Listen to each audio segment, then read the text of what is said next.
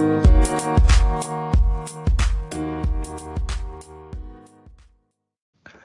everyone, welcome back to another episode of the Comics Collective, the weekly podcast where we read and discuss a collection of comic books or a graphic novel and recommend the 10 comics you should be picking up this new comic book day. I'm your host, Dallas. And I'm Anne, because we are missing Lexi again this week. Sad face. I don't think the universe wants three of us on this podcast. They're like, no, it works too well. You can't have that. There's too much jiving when all three of us are on it. It's called chemistry. It's called chemistry. Look it up, you morons. For today's episode, we will be berating our fan base and talking about Anne's pick. Do you want to introduce it? The Eternals. We're finally going to read that comic. Yeah. We read all about Phlebe and his friends Flarb and Marb and, you know, the orange one. that one orange one. Is there an and orange one in this one? Because Cersei's hot, so I remember her name. I remember Icarus because he's the one that flies. Word. It took me like 3 issues to realize all of their human names were just their eternal names. Wasn't that so And I good? was like, yeah, but I was like, I'm thick. I read Ike Harris 3 issues before I was like, it's Icarus. Wow. Oh my gosh. Mark Curry. I'm like, oh, that's Mark Aquaman's Curry. last name. That's awesome. Wait, I'm dumb. Oh, word. But I like that the girls just got to keep their names. It's like, and then Thena and Cersei. I was like, word. It's like, Word. Throw up gang signs. just, they keep it simple. They're like, why would I split this in 2? You guys are stupid. She's like, what's my name going to be? Sir C? Come on, that's stupid. I'll just be Angelina Jolie, drawn by John Romita Jr. The fact that Cersei by J.R.J.R. is so clearly Angelina Jolie, and then Angelina Jolie is playing Thena in the movies. Yeah, that's like pretty caused hilarious. my brain to spark a little bit. I was like, zzz, zzz, zzz. But that wouldn't be the only movie casting that doesn't exactly look like the character in the book. We have quite a few that look a bit different. And it's like we'll throw around all these names and you can read this book, but you're going to watch the movie and still be confused as hell because no one looks like they do in the movie. But if the characterization is right, I am now so excited for this movie because, man, this book ruled so hard. Thank you for making me read it. You do. You pick good things. Like, wow. Do you want to introduce this book a little bit to the fans? Like maybe the Marvel Knight stuff of it all?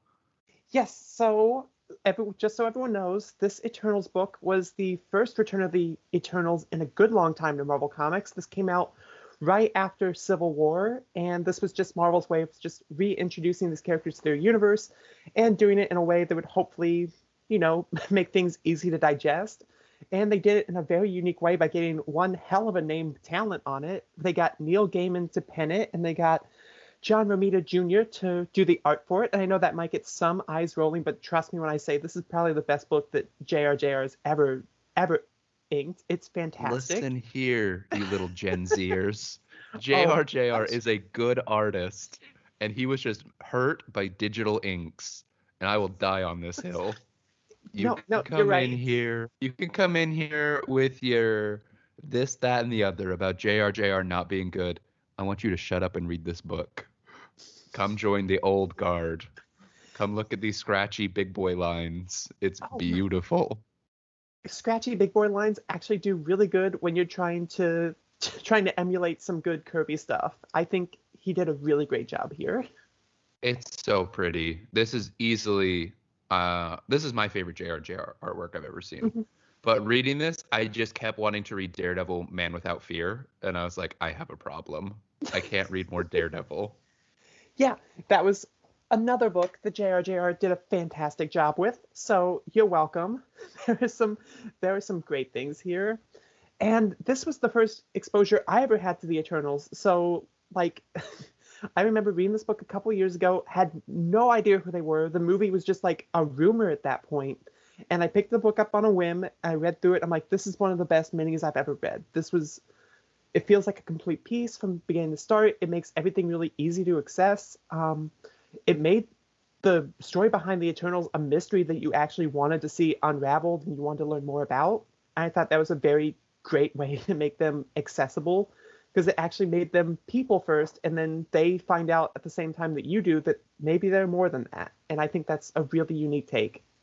It was incredible. Like, what a way to roll out the mythology just a little bit at a time. Like, this book was paced perfectly. This is one of the few times I just a couple weeks ago made a joke about no one caring about comics accuracy in the Eternals. But now reading this, I'm like, if you adapt this just as a movie, you will be so successful. Like, this is so good. This is actually what I thought. Like, I thought they were going to draw a lot from this for the plot of the movie, because I'm like, this would be perfect. Just introduce it like this. This is the blueprint, I think, for how you introduce the Eternals and do it in a wholesome way.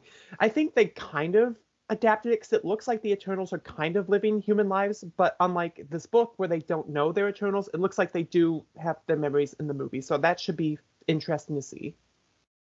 I mean, the real reason they didn't fight Thanos is because all of them were off doing Game of Thrones while that was happening. They were too busy doing Game of Thrones, but then they're like, oh, Game of Thrones didn't end well. Hey, Marvel, you still willing to call? Hey, Marvel, do you want the whole Stark family in this movie? And they said, absolutely we do. Yes. Jon Snow, come play a knight in our universe, you sweet summer child. Tony Stark died so the other Starks could rise. I love it. You can't fall down a Song of Ice and Fire rabbit hole or we'll never get out.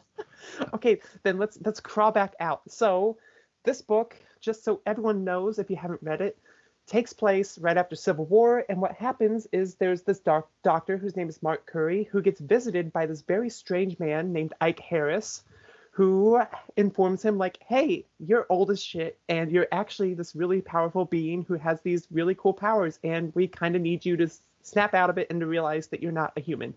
And it's actually exactly our experience on Twitter when the 14-year-olds reach out to us. By the way, you're old as shit, but you have these crazy cosmic powers. You're old as shit. Oh my. And we're just sitting there like, no, I can't be that old. I'm still a teenager. I'm not getting aged out of the internet. Shut the hell up. Every time someone tells me they picked up comics for the first time with like DC Rebirth, I'm like, okay. Okay. My hip. I can't feel my hip.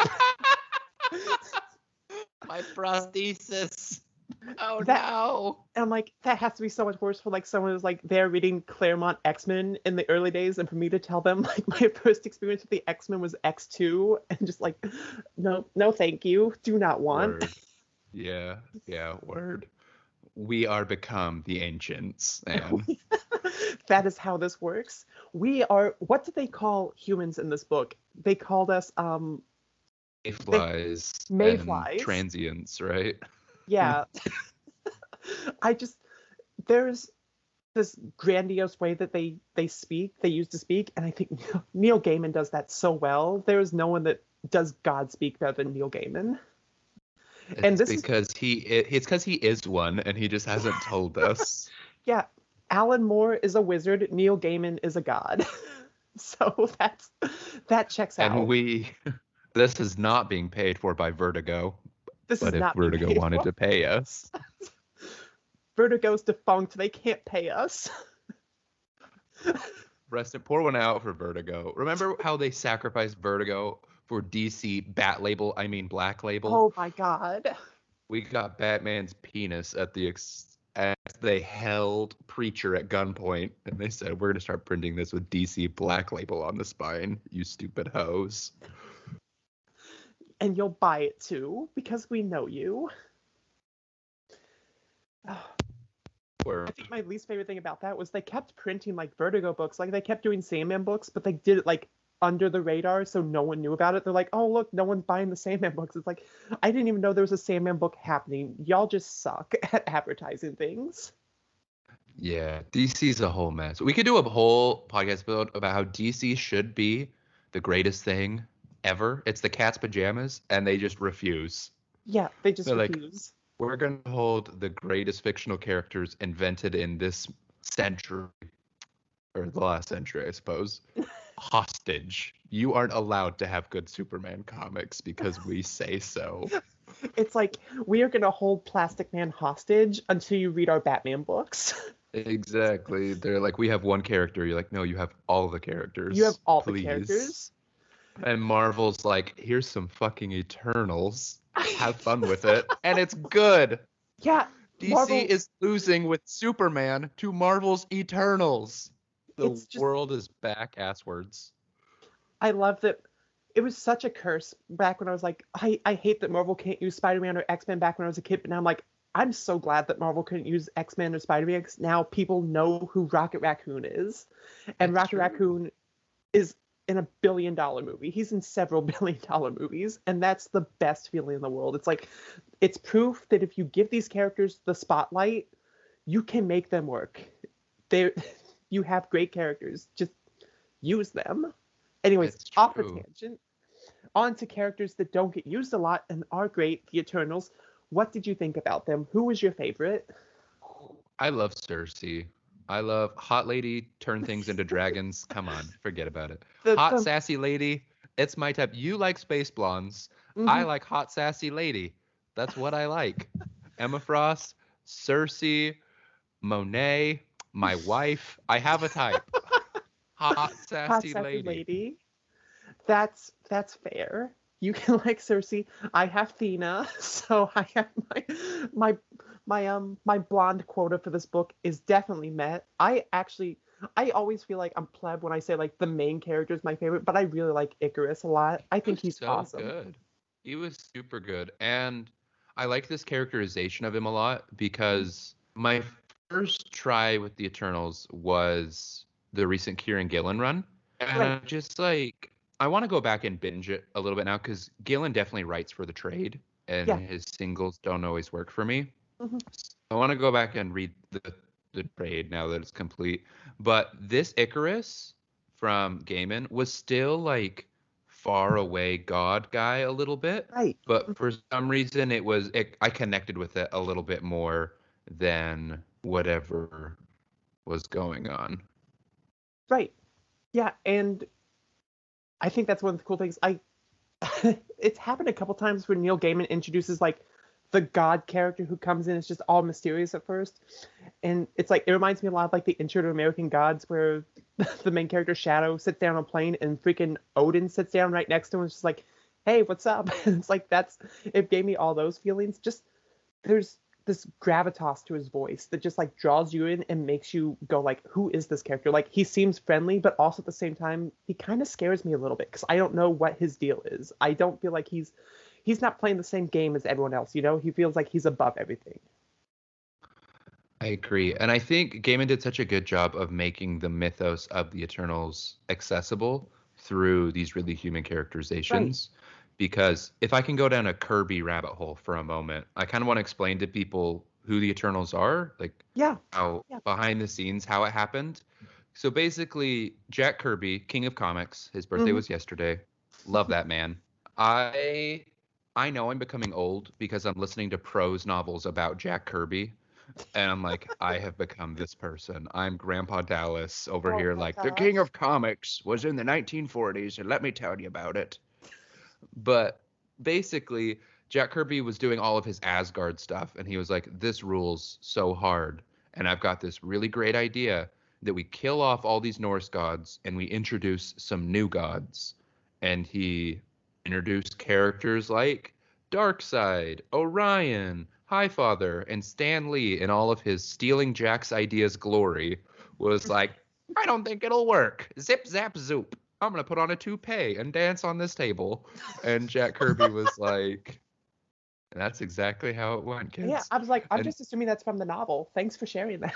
yeah, exactly. And then Jack Kirby was like, grumble, grumble. I'll go see if DC wants these new gods because you are too stupid to see that this is a great idea. And then Jack Kirby grumbled on over to DC and was like, hello, I'm the Fantastic Four's dad. I'd like to make a comic, please. And DC said, that's great. Here's Superman's pal, Jimmy Olsen. And Jack Kirby went, fuck it, I'm going to introduce Darkseid and Jimmy Olsen. And the fact that Darkseid's first appearance is in Jimmy Olsen is hilarious. Oh my gosh. That rules so hard. This is the history of Jack Kirby as told by Dallas Taylor, trademark. And so then Jack was like, boy, howdy, do I have some World War II PTSD to work through? Can I write this book called The New Gods? And then DC was like, grumble, grumble. Fine, you can do it. And Jack Kirby wrote the greatest comic ever written by a man. And then he was like, all right, I want it to end. This is a contained story. And DC went, you simple fool. No, it is not. They said, you better effing leave this open-ended so we can use this Darkseid fellow for the rest of time. And Jack Kirby was like, grumble, grumble. Nobody listens to me. All I do is have good ideas and get shit on. And so he wasn't able to finish New Gods how he wanted to. And so then he wrote this great book called Mr. Miracle about a guy who is trapped in his life and can't catch a break and has Stan Lee as a sidekick that is awful named Funky. And Funky is the worst because, frankly, Jack Kirby was like, I am a genius that's bad at contracts and my life is hard. And then Marvel was like, hey, little mama, let me whisper in your ear. And Jack Kirby was like, tell me all the things I want to hear. And they're like, come back over here and make comics for us again, you sassy boy, because DC is not renewing your contract because no one read The New Gods because people in the 70s were morons. That's a fact. That was a fact. They all had long hair and did drugs and didn't read The New Gods. And we'll never forgive them. Have long hair, do drugs, and read The New Gods, you morons. You can have the best of all worlds. Of fourth world, baby. And so then Jack Kirby was like, grumble, grumble. Okay, I'll come back over to Marvel. So he comes over and he's like, I had more New Gods stories. I'll call them the Eternals this time. Let me make weird comics no one wants to read. And then he wrote The Eternals, which was just the New Gods, but without the characters you know and love. And that's the history of where these Eternals came from. And so Neil Gaiman picked up all of that and was like, everything Jack Kirby touches turns to gold. What if I polish this gold with this beautiful miniseries that Joe Quesada gave me? And Joe Quesada said, I'm too busy ruining Spider-Man's life. Do whatever you want. And Neil Gaiman made a beautiful comic. And that's the history of the Eternals. Beautiful. That was that brought a tear to my eye. That was fantastic. Single glistening tear. Thank you for that, like, awesome poetry. I feel You're like welcome. I just witnessed theater. You're welcome. It's beautiful.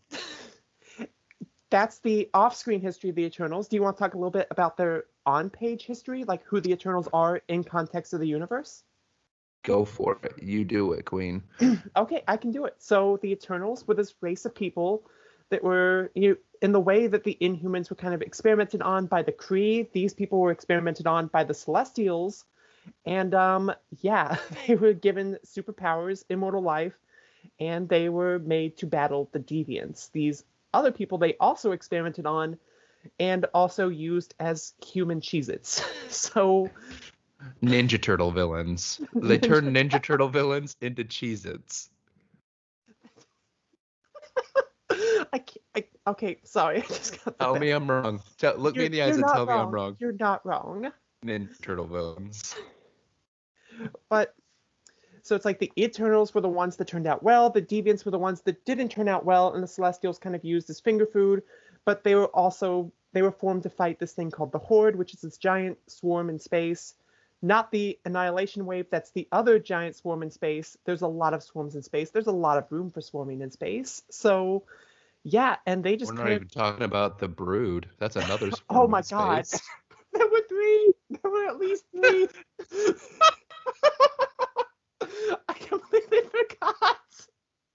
Beyonder's like, I'm going to fill this universe with so many damn swarms. So many damn bugs in this universe. The universe is Missouri, confirmed. I'm going to put too many damn bugs in this place. The universe is Missouri. It's a dark place where people make bad decisions and it's full of bugs. Okay, so the Eternals, there's Eternals on a lot of different planets. For anyone that doesn't know, it's actually a fun fact. Thanos is actually an Eternal. He's a deviant because he didn't turn out right. That's in the comics, though. Don't know if that's going to get translated into the movies. That's your fun fact for the day. Everyone on Titan was an Eternal. Moving on, the Eternals just kind of, exist and watch over Earth. But in this book, they've kind of forgotten that they're Eternals, and for some reason are leading human lives. And that's the mystery this book tries to unfold: is what the hell happened to the Eternals, and why does no one remember them? And it turns out it's all Peter Pan's fault. It's all Peter Pan's fault. Oh, that want to talk a little bit about just these specific characters, because the Eternals are really sold by how well the characters are, developed. And like you said, the characterization makes you really care about them. What did you think about Sprite, our antagonist for this, if you will?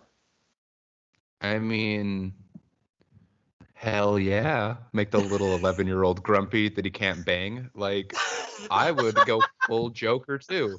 If I had to be a million years old in an 11-year-old's body and Cersei didn't want to have sex with me, I would have become the Joker as well. I love that his motivation was Cersei has banged every Eternal but me because I'm an 11-year-old. Yep. And so I'm going to ruin the universe. Like, stay true to yourself, King. Pour one out for a real one. He's like, I'm going to accidentally fuck everything up because I'm a million years old and horny. It's like, it's such a fascinating concept. I really like, it's like one of the moments of like genius that's like, I love that Neil Gaiman wrote this, where it's like, of course, being an 11-year-old forever would mess you up. That is a lot to deal with. And it came out in left field, but it was seeded so well. Yeah. It was very fun.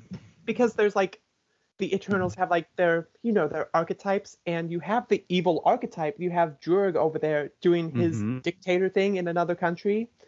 And you always think like, well, maybe it's him, or maybe this was, the deviants who have been following around and torturing Icarus for this entire time. Maybe it was them behind it.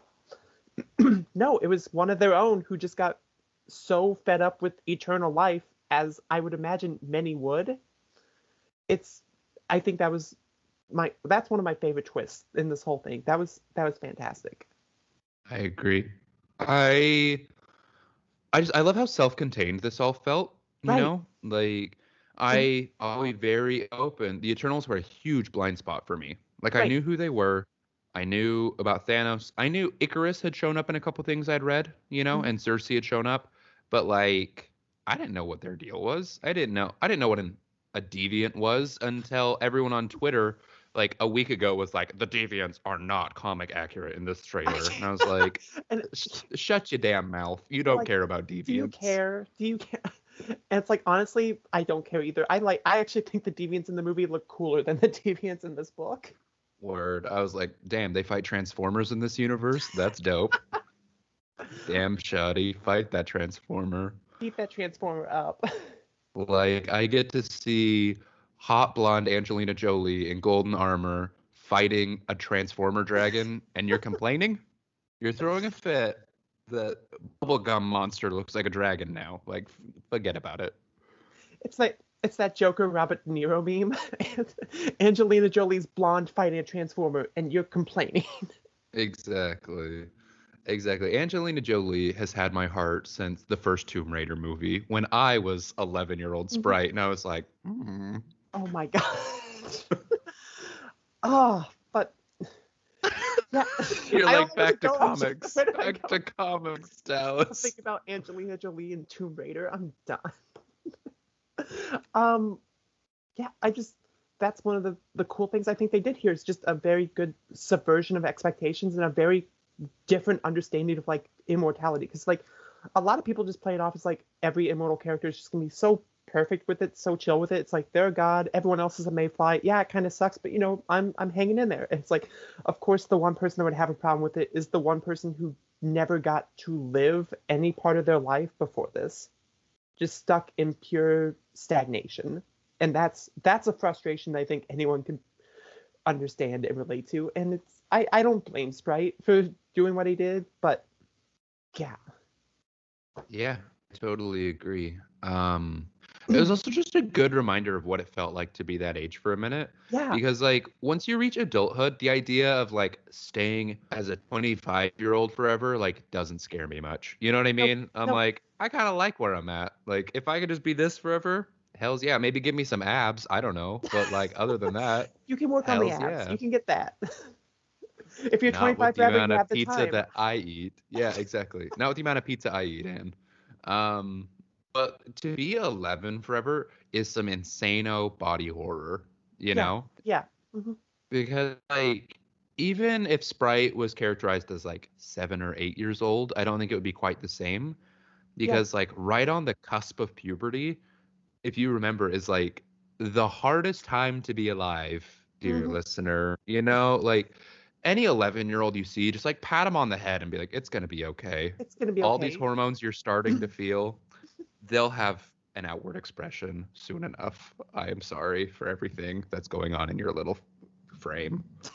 Just be nice to them. Just And like, like, oh, yeah, Sprite, you are innocent in my mind.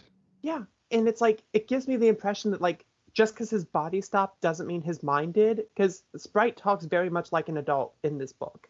Like Hmm. he speaks with like the frustration of a child, but if you were stuck in the body of a child for so long, I would probably be acting out like an angry teenager all the time too. I'd be acting out at everything. And I think they cover that a little bit, saying like how like um pesky he used to be with all of his illusions and stuff like that.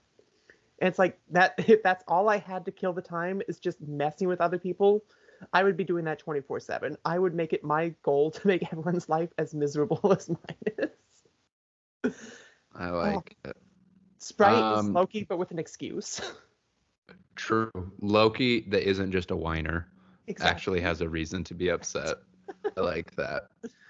So our dear departed Alexis decided to posthumously send us some questions for the show. And She's the not dead. first She's one just kind waiting to of, get resurrected in one of those eternal yeah, machines. exactly. Alexis is an eternal.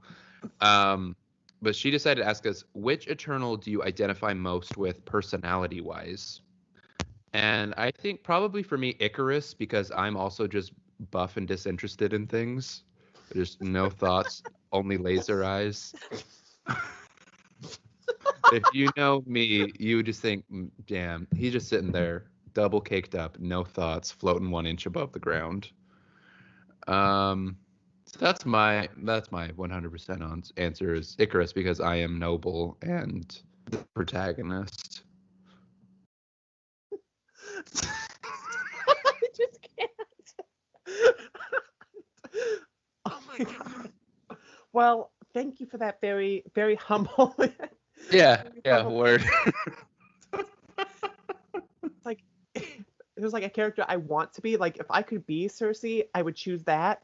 But honestly, going back to talking about Sprite, I kind of understand just from my experience what it's like to be in a place and with a body that you're not quite happy with and that you wish you could change.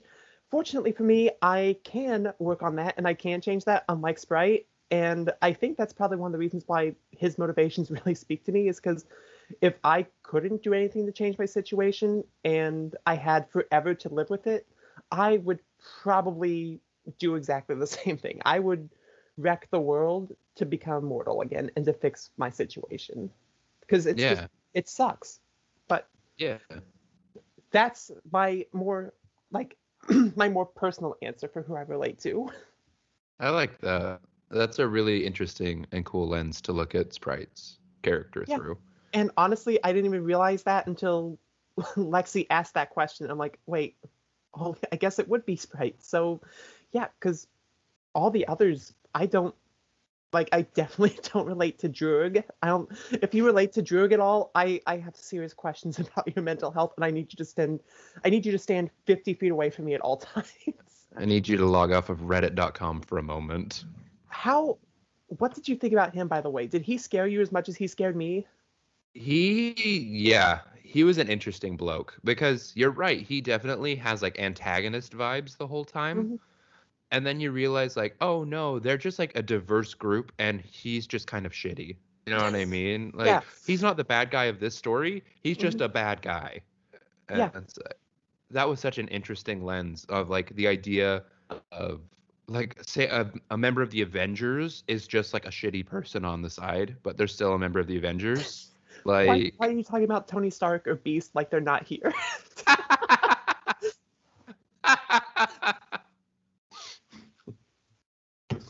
I thought you read comics. I'm so sorry. That was so good. That was so good. I just thought that's what you were describing.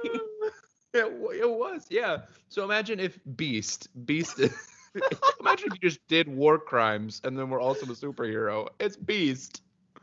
Oh, Hank McCoy and Druig. They should sit down for a cup of tea.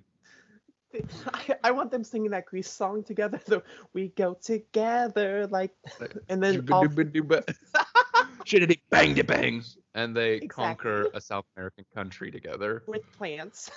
Perfect.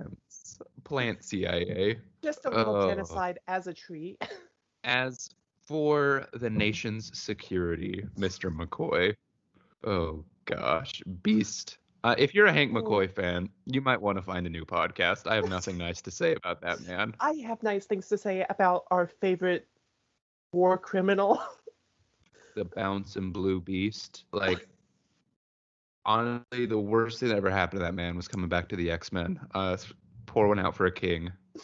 Sorry, my mans. You know, I should have known. We should have all known, like back in the freaking 80s when Carol gets impregnated by a weird space baby sexual abuser, and Beast is so happy and leaping over things and bringing the child toys and stuff. He asked no questions. Avengers 200 was a mess, and Beast did not help. Beast was the worst part of that comic.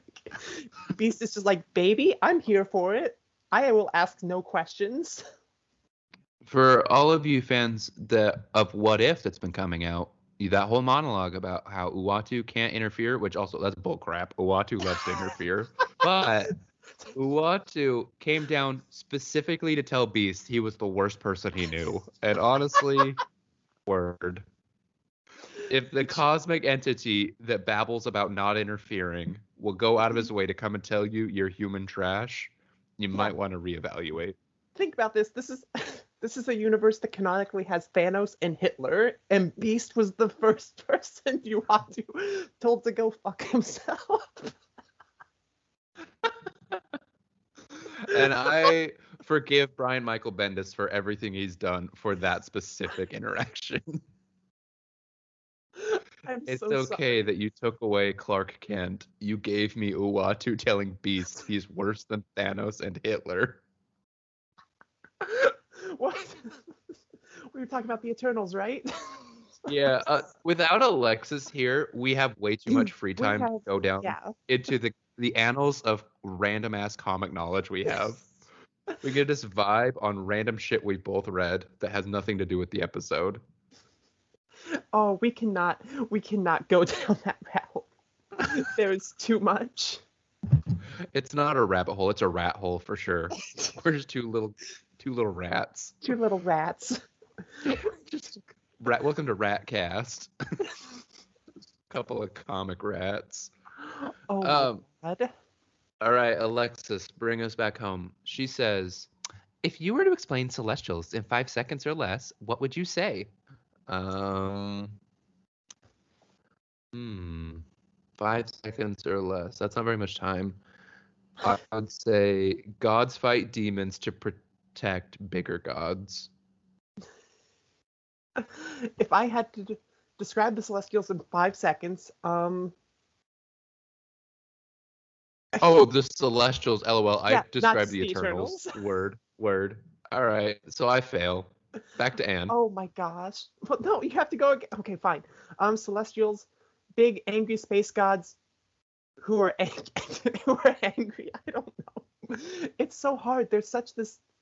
They're a bigger than life concept. And I like the way that Neil Gaiman like portrays that, especially during the conversation that Makari has with the Eternal while in that like cafe dream sequence with the Eternals just like the Celestials just like, I could not explain things to you. Have you ever tried to explain like the laws of physics to a blade of grass, you can't. Yeah, I really I like like that that a concept. lot. And I I like the think. moments. Oh, go for it.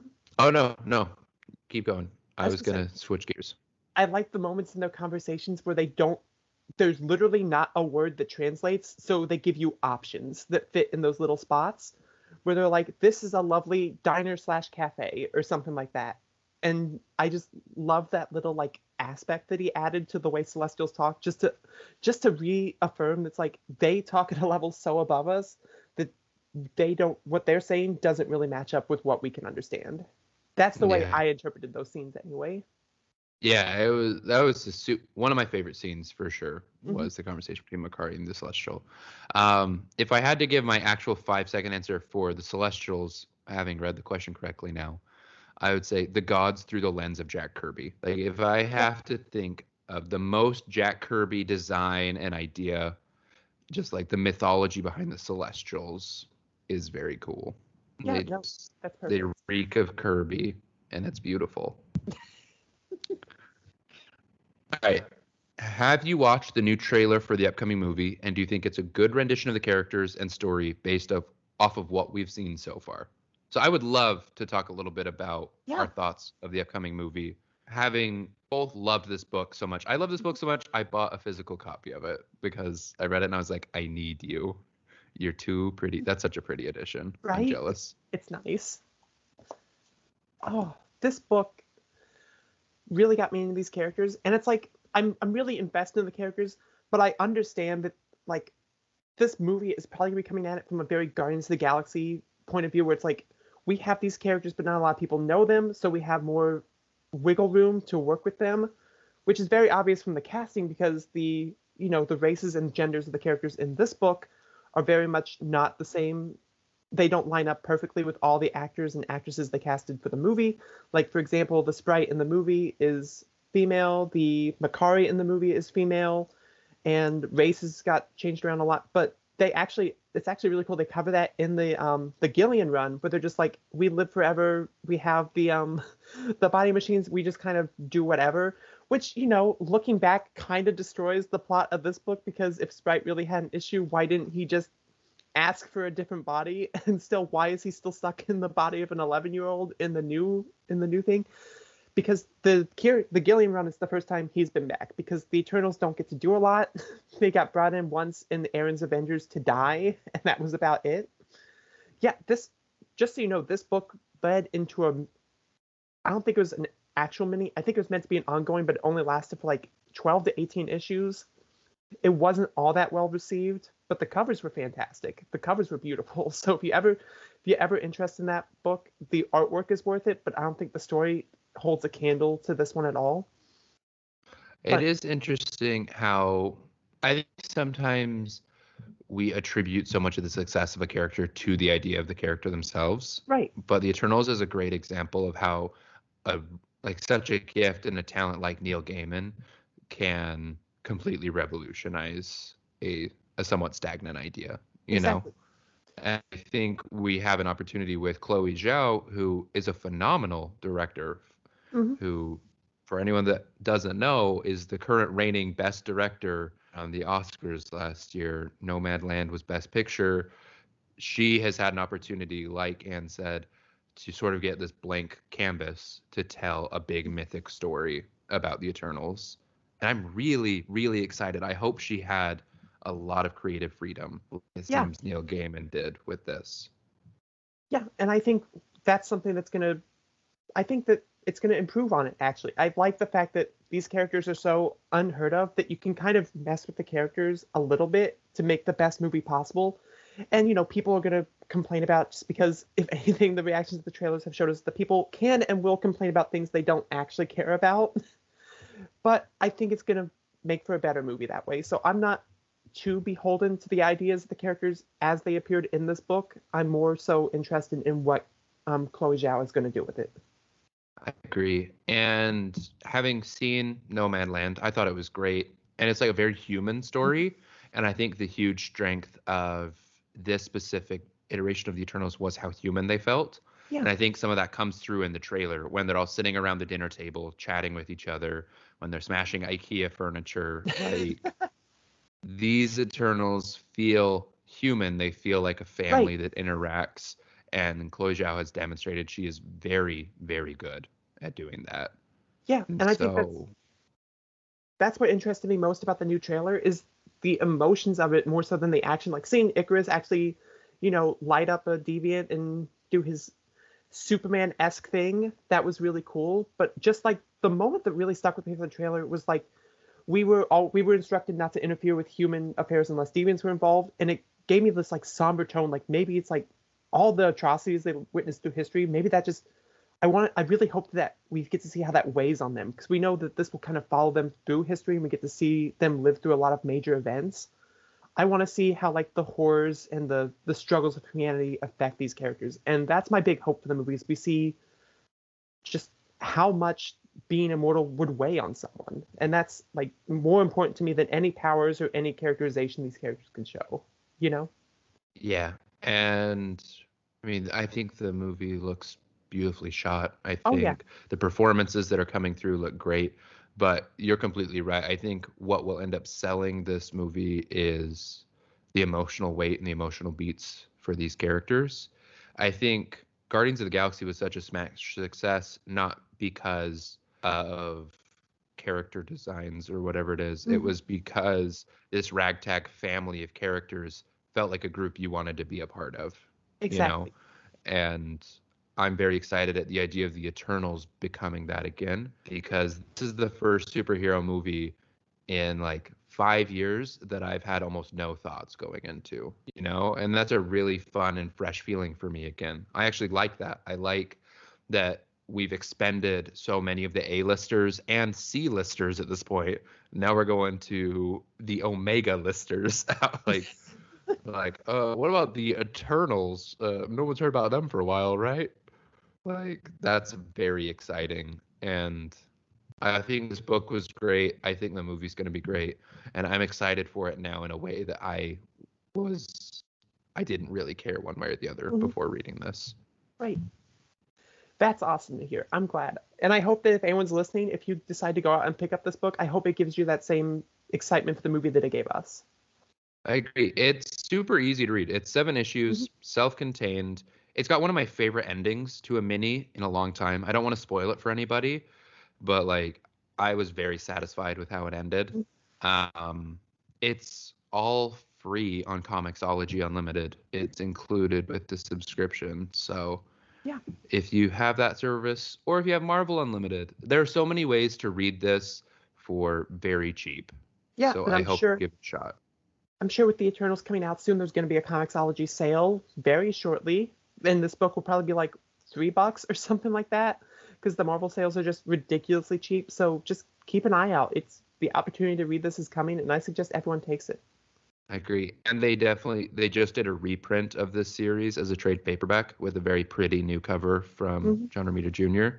I picked that up because this was good enough that I wanted to revisit it and it met all my criteria to get a physical copy. So I hope that's a glowing enough Yeah. recommendation for this series and picked a real gem. Awesome. Oh, you were telling me before the show, this is one of your first like Neil Gaiman comics, right? Yeah, I that's my huge nerd blind spot is Neil Mhm. Gaiman. I've read Good Omens. I have seen him floating around a lot. I've read a lot of loose pages of things that people send me. I think the guy's very talented, but like this makes me want to read Sandman so bad. And that's very sad for all of you because I've gone on record saying once I read Sandman, I'm retiring from comics. So that once we read all of Sandman, we're all done with the Comics Collective for Oh, Dallas. And then you can all rejoice that Dallas is no longer on the show. we will take it slow. We will take it very slow. It's best to read it as a saga, if you will. But like not Yes. as a saga, because that would be bad if you binge through all of it in one night. That would be awful, and I can't believe anyone would ever do that. No one in their right mind would possibly do that. Yeah, I don't know what person, knowing their friend split it up into 3 bits for them on purpose, would be like, fuck it, I'm gonna read it all and spiral for a week. So, like, look, all of them were available on Hoopla, and Hoopla is evil. I blame Hoopla. I I don't even know what Hoopla is. It's a digital streaming service. This is a great plug, by the way, because if you are tight on money and you want to read comics, all you need is a library card, and you can use Hoopla and have access to their entire digital collection for whatever your library is. And you can instantly borrow whatever books are available, read through them, return them. You have like 21 days to read through whatever you want. So I That don't. rules. Yeah, there Super are hard. very few limits on it, and yeah, it's let me read through the rest of Saga in one evening. So it can't be all that bad, you know? There are definitely ways, if you're down on money, there are definitely ways you can still read comics for cheap without having to pirate them. That's what I'll say. Yes. We won't wade too deeply in. I'm sure it'll be only a couple more days before the conversation comes back to Twitter about Oh, I'm pirating sure. comics. Yep, because But that's I will. oh, always a fun. We. It's always a good time. All I'll say as well is there are so many good ways to read comics that help these creatives get Hmm. paid and help Yeah, make it worth their while to continue making these series. Um, but yeah, The Eternals was wonderful, and I think everybody should give it a read because Neil Gaiman is obviously a force to be reckoned with in comics. yes. What a beautiful story, great characterization. JRJR has some career-defining work on this, and all of you little punk holes that talk crap on JRJR, give this a read, and then tell me with your whole chest that it's not good. It was I so beautiful. Yeah, and I will say he's definitely helped out with the colorists here. The colorists do such phenomenal work in this book. Yes. Yes. Who is the colorist? Because on There's Comixology, it just had him listed as art. there's a few. Let's see. The colors were done mostly by Matt Hollingsworth, but also Paul Mounts and Dean White. Matt Hollingsworth is a beautiful colorist. Does a lot of work with Chris Somney Hmm. and Sean Murphy, if I remember right, and always makes the artwork sing. I'm in such a bad habit of only following writers and pencilers. I think it would be such a fun episode down the line to follow like a specific colorist's work through a Right. couple different things. Yeah, That would be fun. that would be coloring is like one of those aspects of comics that like the more I've gone along, it's like the more I've started to pick up on like the differences between different colorists. Like I've really started to fall in love with the work of Adriano Lucas and what they're doing at DC right now. I think it's fantastic. Any book they're on is just like it pops so well, and I'm like I need to understand how this works. I need to understand how coloring can really change the tone and the effect of a story. So I would love to do an episode just on colorists. That would be fantastic. That could be a very fun book club down the line. Just do like the Jody Belair book club or something. Just pick a Ooh, colorist we really like, yeah, and all of us pick a different book by that colorist. We'll come back to that. we I will like we that will we'll idea. make it work. All right. What's one thing you really hope they get right in the movie? One thing I really hope they get right. I really hope, and I from the trailer I got the impression they will. I really hope they make the Celestials feel like a force of nature. I I agree. Mhm. I'm interested how big of a role the Celestials will have. If Right. they'll be like a big character or if they'll just be part of the backstory or what, you know? Hmm. And that's another. I wonder if we're even gonna like see them in anything other than flashbacks, because like there's the splash in here that is easily my favorite in the whole thing, which just the dreaming celestial standing up, and you see just how big it is, and you realize for like the first time, oh my god, these are on another level, because you see the people are literally just little dots, and you see Giant Man, who is just so tiny, and it really puts everything into perspective. I don't know if I can think of another panel that's really used size as effectively as that one. It's remarkable. And I know a lot of people talking about like how just the one image of the Celestial just like gave them all that sort of existential cosmic dread. And I hope there's more of that in there. I hope we get to see a lot with them. I agree. I really want them to be this far out concept like they are Right. in this book. That again, that diner scene was one of my favorite things I've read in a very long time. And I would love to get a little bit of of that aspect of the Celestials. Because I think we've gotten the really goofy side of the galaxy with Guardians of the Right. Galaxy, which is very fun. So I think like a very mind expanding version of the cosmos would be fun to introduce with the Eternals, if that makes sense. Yeah, no, there's just concepts out there in the Marvel universe that are just so big that this is going to be our first taste of it, and I really like that. I never thought I'd see Celestials on the big screen, and this gives me hope that we'll eventually see a comics accurate version of Galactus on the big screen. That's what I was thinking. Yeah. That's what I was thinking when I was reading this, and it flashed to Galactus, and it was like Galactus feels fear about the Celestials. I was like, oh boy. Oh, yeah. Pink Hat Galactus. Pink Hat Galactus. Oh boy. Oh, that was such a great moment too. And it's like Uatu had to turn away because he just couldn't watch. It gives you a sense for just like how out there they are. And it gives me hope that we'll actually see something like the Living Tribunal, which has been hinted at before, and they were actually thinking of putting in Infinity War. It gives me hope we'll see stuff like that. And there's just crazy cosmic aspects. Like, have you read the original Infinity Gauntlet? Yes. Okay, yeah, like it's very chaos and order and like oh my gosh, just the living essence of the universe. I want to see all this wacky stuff on screen. It's like we can do Rocket Raccoon, we can do Howard the Duck, we can make this happen, and I think this is the first step towards that. I would love to see a little bit more Jim Starlin in Cosmic Marvel. Absolutely. It'd be so fun. It would be so fun. I really want to see a good Annihilation movie. I think that would be so rad. Yeah. Just like I just love, as soon as Thanos was done, everyone's like, oh, I can't believe they got rid of Thanos. What are they going to do next? I'm like, we have options. We have we got 50 options. We can figure something out. I really like the idea of Kang as the next big bad. I'm a huge Kang fan. Like, I love my tunic wearing blue-faced king, blue-faced baby. What a guy. Yeah, like Guardians 5. I'm excited for Adam Warlock in Guardians 4. Seems like that's what they're doing. But like Guardians 5, make it Annihilation. Build towards Annihilation. Split up the cosmic and the Earth side stuff and start building towards Annihilation in the cosmic. Cool. That'd be very dope. Yeah, because I'm excited about the MCU again, and I haven't been for a minute. Awesome. That's always good. I'm glad when people are excited for things. That's always the best place to be. Do you think the Eternals could play into that cosmic stuff? Like, we definitely know they're building up the multiverse stuff, and that's what they're doing with like Spider-Man and Doctor Strange and Wanda and all that, and Loki. Do you think they could be setting up like the Eternals to make their own universe bigger, because it's like they're expanding like not only outwards but also like upwards as well? I think they could for sure be.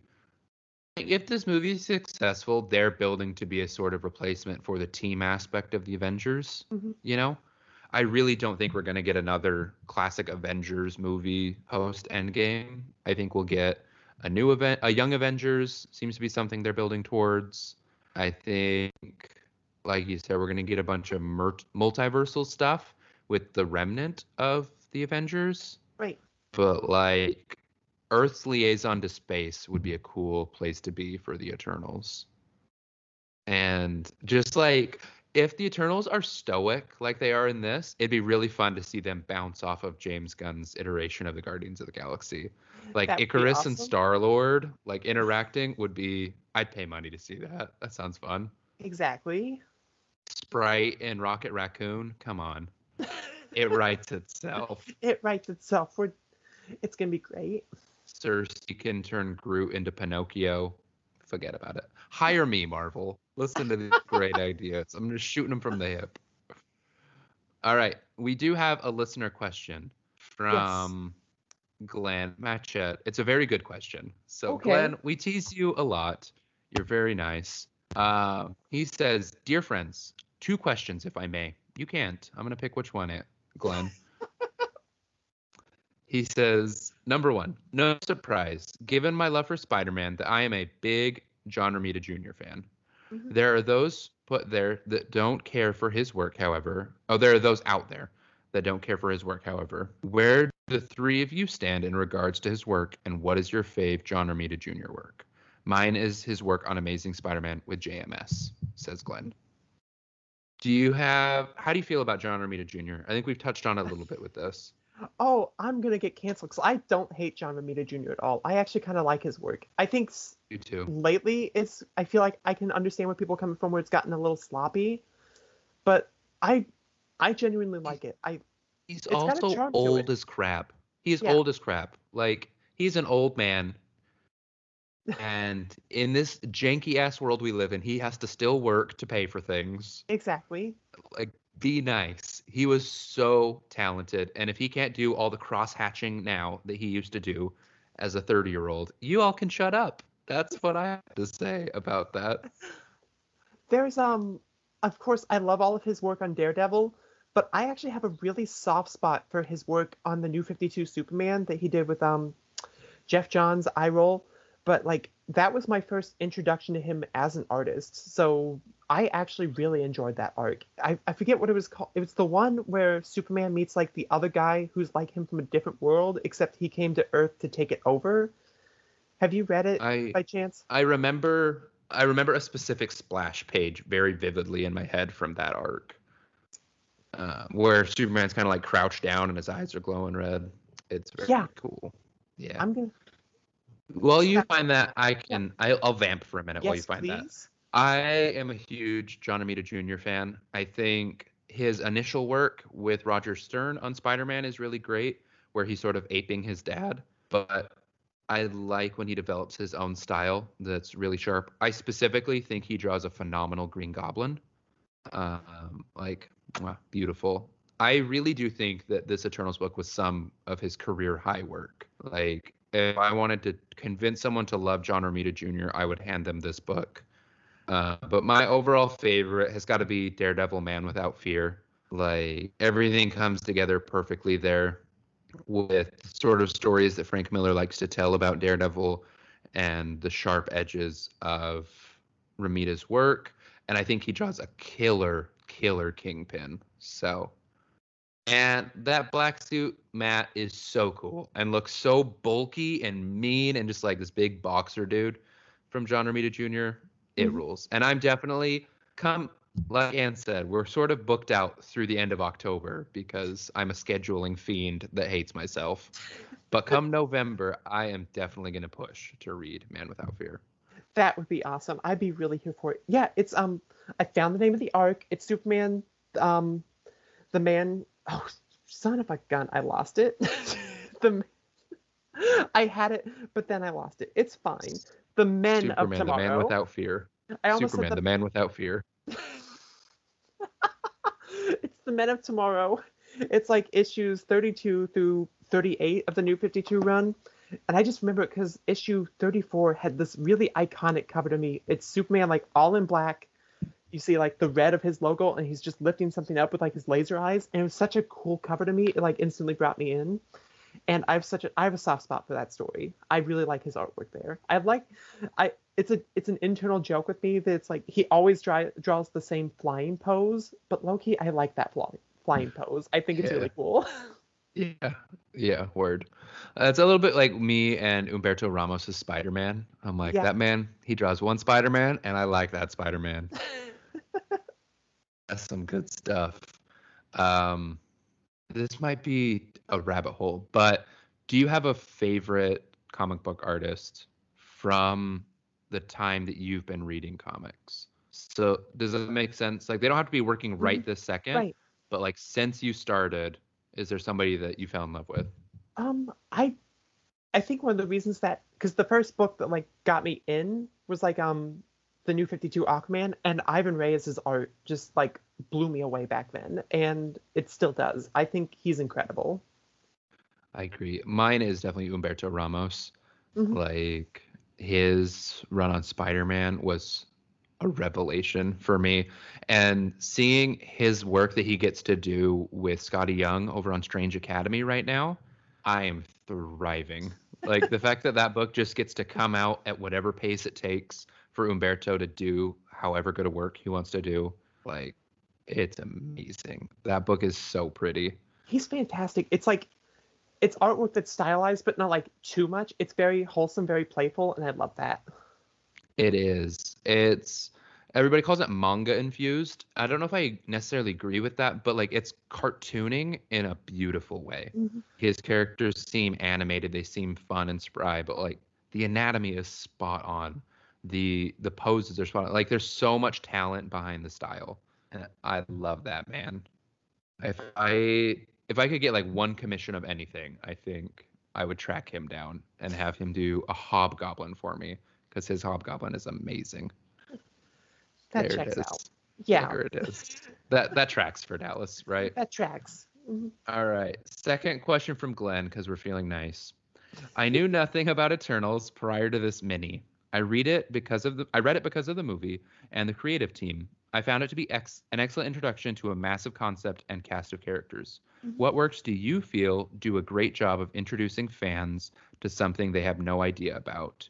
Anne is not allowed to say Aquaman by Johns and Rice. Jesus, right? He always picks on me. He It's does. it's okay. Always picking. I've done nothing to elicit such a reaction. I I've have never never done anything wrong in my life. I know exactly that, and I love you. a good run that introduces something really complicated. That's. Do you have anything off the top of your head? I might need a minute to think. It depends on if I'm thinking like Big Two or an Image comic, you Mhm. know? Because I know it sounds like cheating plug for last week's episode, but I think the first issue of Saga does a phenomenal job of showing what the entire run is going to be like. Yeah. You know, that's something that Brian K. Vaughan says that he worked very hard to do is to make his first issue the actual like synthesis of everything he wants the book to be. So I think issue one of Saga does a great job. As far as Big Two comics go, um, I think the Frank Miller run on Daredevil is Yeah. amazing. Mhm. I know that's a big long chunk. It's not really a 7 issue thing that I can hand someone. But like if you want to know why Daredevil's great with before hopping into anything else, like the starting point for modern Daredevil is Frank Miller's run on the character. And it covers every aspect of who the character is going to become. And I adore it. That's a fantastic choice. I just remembered I have one that I've always really loved and held close to my heart, and it reminds me a lot of the Eternals because this was the movie that was supposed to be coming out around the spot, and it's Inhumans by Paul Jenkins and Jai Lee. That is a book very much in the same vein as this, as it's a mini. I think it's a maxi actually. It might be about 12 issues, and it sets up this otherworldly concept super well, and it makes you actually care about these characters, and it works really well as a standalone. It was my first introduction to the Inhumans, and it actually made me fall in love with them. And I I know I'm like one of the only people on the planet that actually cares about the Inhumans, but this is the book that made me care, and it was a really awesome mini. Great writing, great world building, and iconic art. So that's my choice. I honestly would love to read that for the show because I haven't read it yet. And Charles Soule and Ryan Stegman's Inhuman book. I Yeah. know I'm the only person on earth that liked that book. Oh no, But I when that love was that coming too. out, I loved that book. Right? I honestly I really cared about those characters. And Mhm. everybody's like, that's so stupid. They were trying to do the X-Men. I was like, no, they were doing a good book, and you're all just mean. It's like it to me, all the nonsense between the Inhumans and the X-Men aside, I like those Inhumans books. I had fun with them. I did. It felt like a real jumping on point during my lifetime of comics. Does that Mm. make sense? Because Yeah, even like as great as House of X is, people are like, oh, this is a great jumping on point. I was like, it's certainly better if you've read 1,000 comics before it. You know what I that's mean? that's the But hard part. like Inhuman #1 by Soul and Stegman, Mhm. I didn't need to know anything.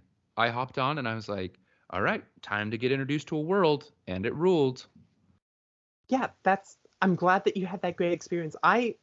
If anyone asks me where to start with Inhumans, I always recommend this mini. The first two issues, especially, are two of my favorite issues of all time. The first issue, especially because it's told from Black Bolt's point of view, and it has like the single best ending line of any comic ever. It's just, it's really cool. I love the Inhuman royal family. The concept behind them is so cool, and I like the fact that Hickman keeps using them because I think Hickman sees the same, like potential in them that I do. They're just so out there, and I love it whenever they show up. I'm glad that Black Bolt's coming back in a couple months for anything. That's awesome.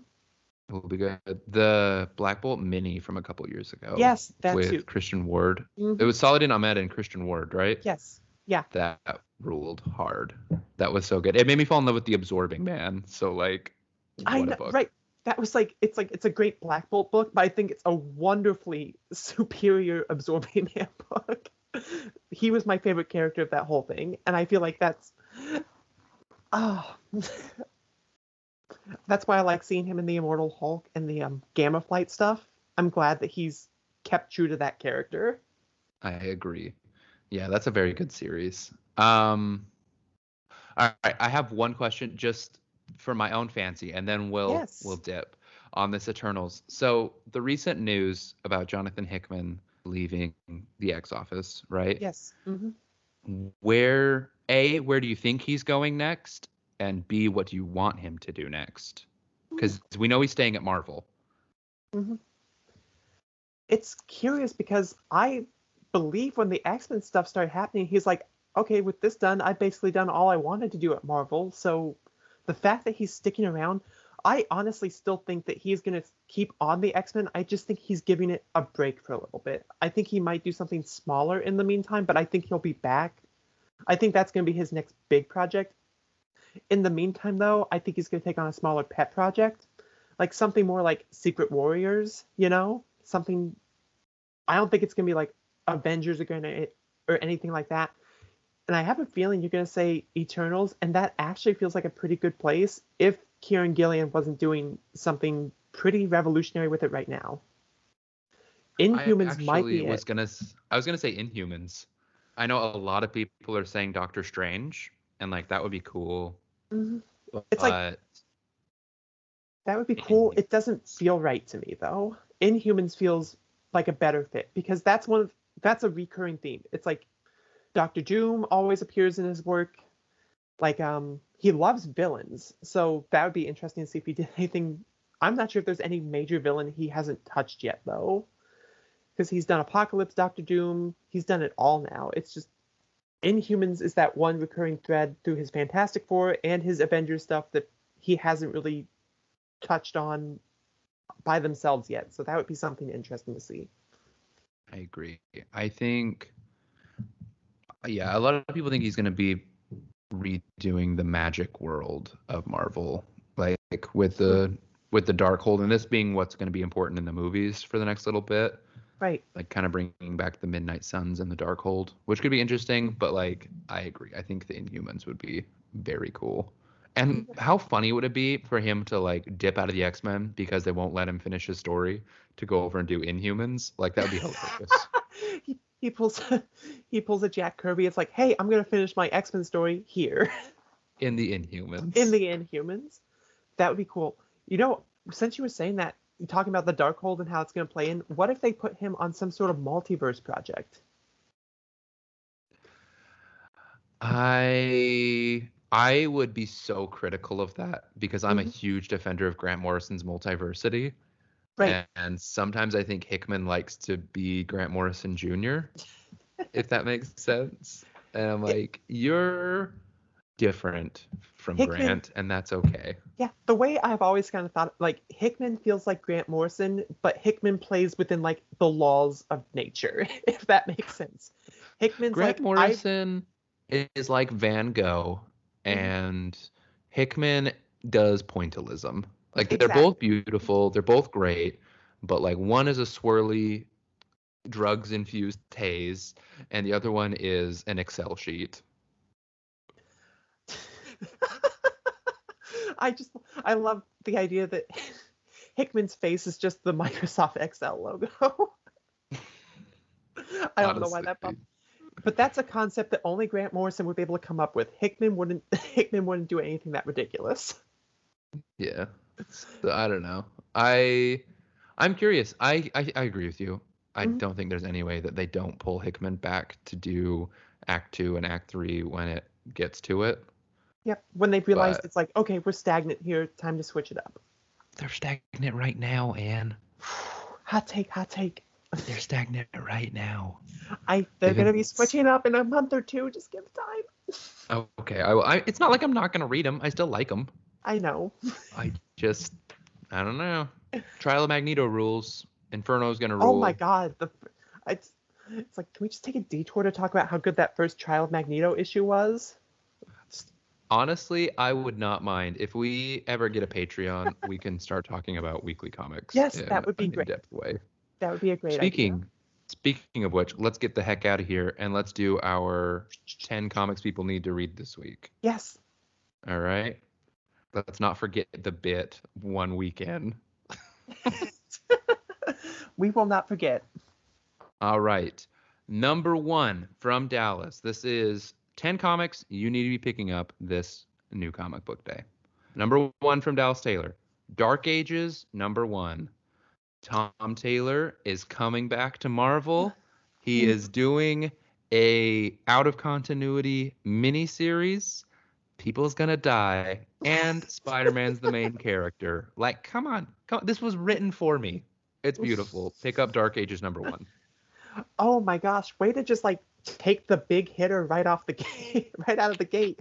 I will take the other big event hitter this week. I'm gonna go with Infinite Frontier number 5. I think, was there Infinite Frontier number 4 just like last week? It's Number 5 was last week, and then they pushed it back a week. Oh wait, yeah. Okay, so everything I said from last week still applies. Can I pick a different book then? Because I've already recommended it. Yes. Okay, go for Captain Marvel number 32. It's a new arc. We've talked about Kelly Thompson's Captain Marvel run on this show. Go back and check that episode out if you haven't. It is phenomenal fun, and we are getting a version of Dark Carol back, and I am very excited to see where this goes, because from the sounds of it, we're going to be playing into a lot of the Marvel family here. So we might be seeing Miss Marvel show up, Monica Rambeau show up. We know that Janice Vale is coming back for something. So this is one not to miss. And the solicitations for November hint that there's going to be a really big revelation that you're going to want to be in on. So you should probably look at this book. I think I'm going to get caught up with it for number 32. I'm 2 arcs behind. So I've got volume 5, and then I've got all the singles for volume 6. So get on it. I know. I think I'll catch up this week. Awesome. My next recommendation is Firepower, number 15. This book rules so hard. If you are a fan of anything Robert Kirkman has done, Walking Dead, Invincible, Oblivion Song, all of his other books that no one's read, Firepower is him doing a kung fu book with Chris Samnee on art. This is what Chris Samnee's been up to all these years. You've been like, where's Chris Samnee been since Daredevil? Here. He's been doing this. Right here. And this is a wonderful book. Great characters. Super fun. If you like superheroes, but you a little bit want the magic of like a creator-owned comic with a beginning, middle, and end again, pick up Firepower. It's so fun. Like, I can't pitch this book hard enough. It's so beautiful. And it's the kind of collaboration where Robert Kirkman lets Chris Samnee do a lot of the storytelling. So, like, I'm a huge fan of silent issue comics, and there are quite a few silent issues of this story where it's just kung fu storytelling, baby. And it rules. Firepower number 15 coming out this week. Nice. Okay. My second choice, since I covered Captain Marvel for my first one, let's go ahead and cover Aquaman for the second one, because Aquaman's 80th is coming out this week on Tuesday, the 100-page spectacular, super spectacular, actually. This one is one that you're going to want to pick up, because if you're interested in either the Black Manta series that's starting this month, or in what I think is going to be the best DC series all year, Aquaman the Becoming, coming out this month as well, you're going to want to pick up this issue, because there are 2 prequel stories for both of those runs in this book that you're going to want to read. You get a taste for what you're going to be getting later this month in terms of Aqua content. And yeah, these 80th anniversary specials have just been so phenomenal so far. They're always fun. Whenever DC puts out like an anniversary special or any sort of like collaborative anthology, pick that up, because it's going to be wonderful. They have not let me down at all this year. So this is one you need to look at. I like it. All right, number 3 from your boy Dallas. I have got to give a shout out to The Many Deaths of Lila Starr, number 5. This is the final issue of what may end up being my favorite book of the year.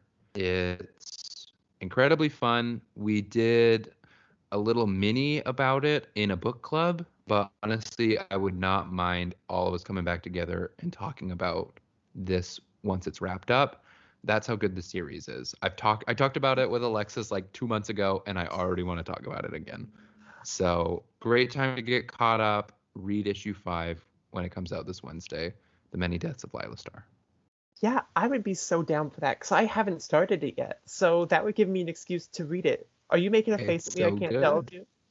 I am. I made a face. It's very good. Oh my gosh. Okay, my third book, I'm going to go ahead and say, because DC's doing a lot of annuals this week, go ahead and pick up the Harley Quinn annual, the 2021 annual, because out of all the Bat books I'm following right now, Harley Quinn is something really special. Stephanie Phillips is an amazing talent. If you're not following this book, it's just a joy from week to week. And yeah, it's one of the few DC books that actually makes me smile every time I pick it up. So if you were to follow any like Bat book, I always recommend this one because I think Harley's in great hands right now. Okay, I think we should all hate read Sinister War number 4. No, I'm just kidding. Let's. What have you not been liking? I've actually heard people been liking Sinister War. And I hate this run on Spider-Man with a fiery passion. So this hasn't changed your mind at all? No. There is nothing but punching and exposition in Sinister War, and everyone's getting tricked into liking it because there are so many bad guys. They're like, oh, whoa, 47 bad guys on one page. And I'm like, nothing interesting's happened in 30 issues. Don't let him trick you. There are 5 artists on this single issue, and I hate it. Nick Spencer's run on Spider-Man is my Avengers 200. Oh no, my condolences. I'm sorry I brought it up. I'm so ready for it to be done. Don't pick up Sinister War number 4. I'm going to pick it up. I'm going to hate it the whole time. Don't be like me. Read comics that are good, like Hellions number 15. Hellions is the most fun X-Men book. I'll say it. The girl bossification of Mr. Sinister is funny and fun, and I like it. The Kanon is the main character. She rules. This whole ragtag cast is really great. And I'm sorry, it's the best X book. If you don't pick up any other X-Men books, give Hellions a try because it's so fun. I'm looking at that cover. Yeah, the cover has me sold. I need to get caught up on the series today. I'm going to work on it, I promise. It's very fun. There are some great moments. Oh, my number 4 pick, I'm gonna have to play my nerd card. I'm going with Star Wars. I have to say the High Republic. I am loving the High Republic stuff a lot right now. And it's not just because Avar Kriss is an awesome blonde space lady, but it's mostly She's that an awesome, question mark. She is an awesome blonde space lady. She is an awesome blonde space lady. I've just been having a lot of fun with this part of the Star Wars universe I've always wanted to like live in. Like this is the Star Wars I imagined when I was playing like games in my front yard as a kid. This is like the vibrant and like thriving Star Wars universe I always imagined. And if you're a Star Wars fan, you should check it out. This is a really cool time to be a Star Wars fan. So I like it. I need to get caught up. I petered out at like the halfway point of Light of the Republic, or whatever it was called. I need to, and I even liked it. I just got distracted. Yeah, no, I get it. Like that first like third of Light of the Republic, it's hard to put down because it's just so action packed. That was intense. When Avar Kriss does the thing where she spins her lightsaber to get to like a certain harmonic beat, I was like, this is the coolest thing I read in a very long time. I need to get caught. I need to finish that, and then I need to get caught up on the comics.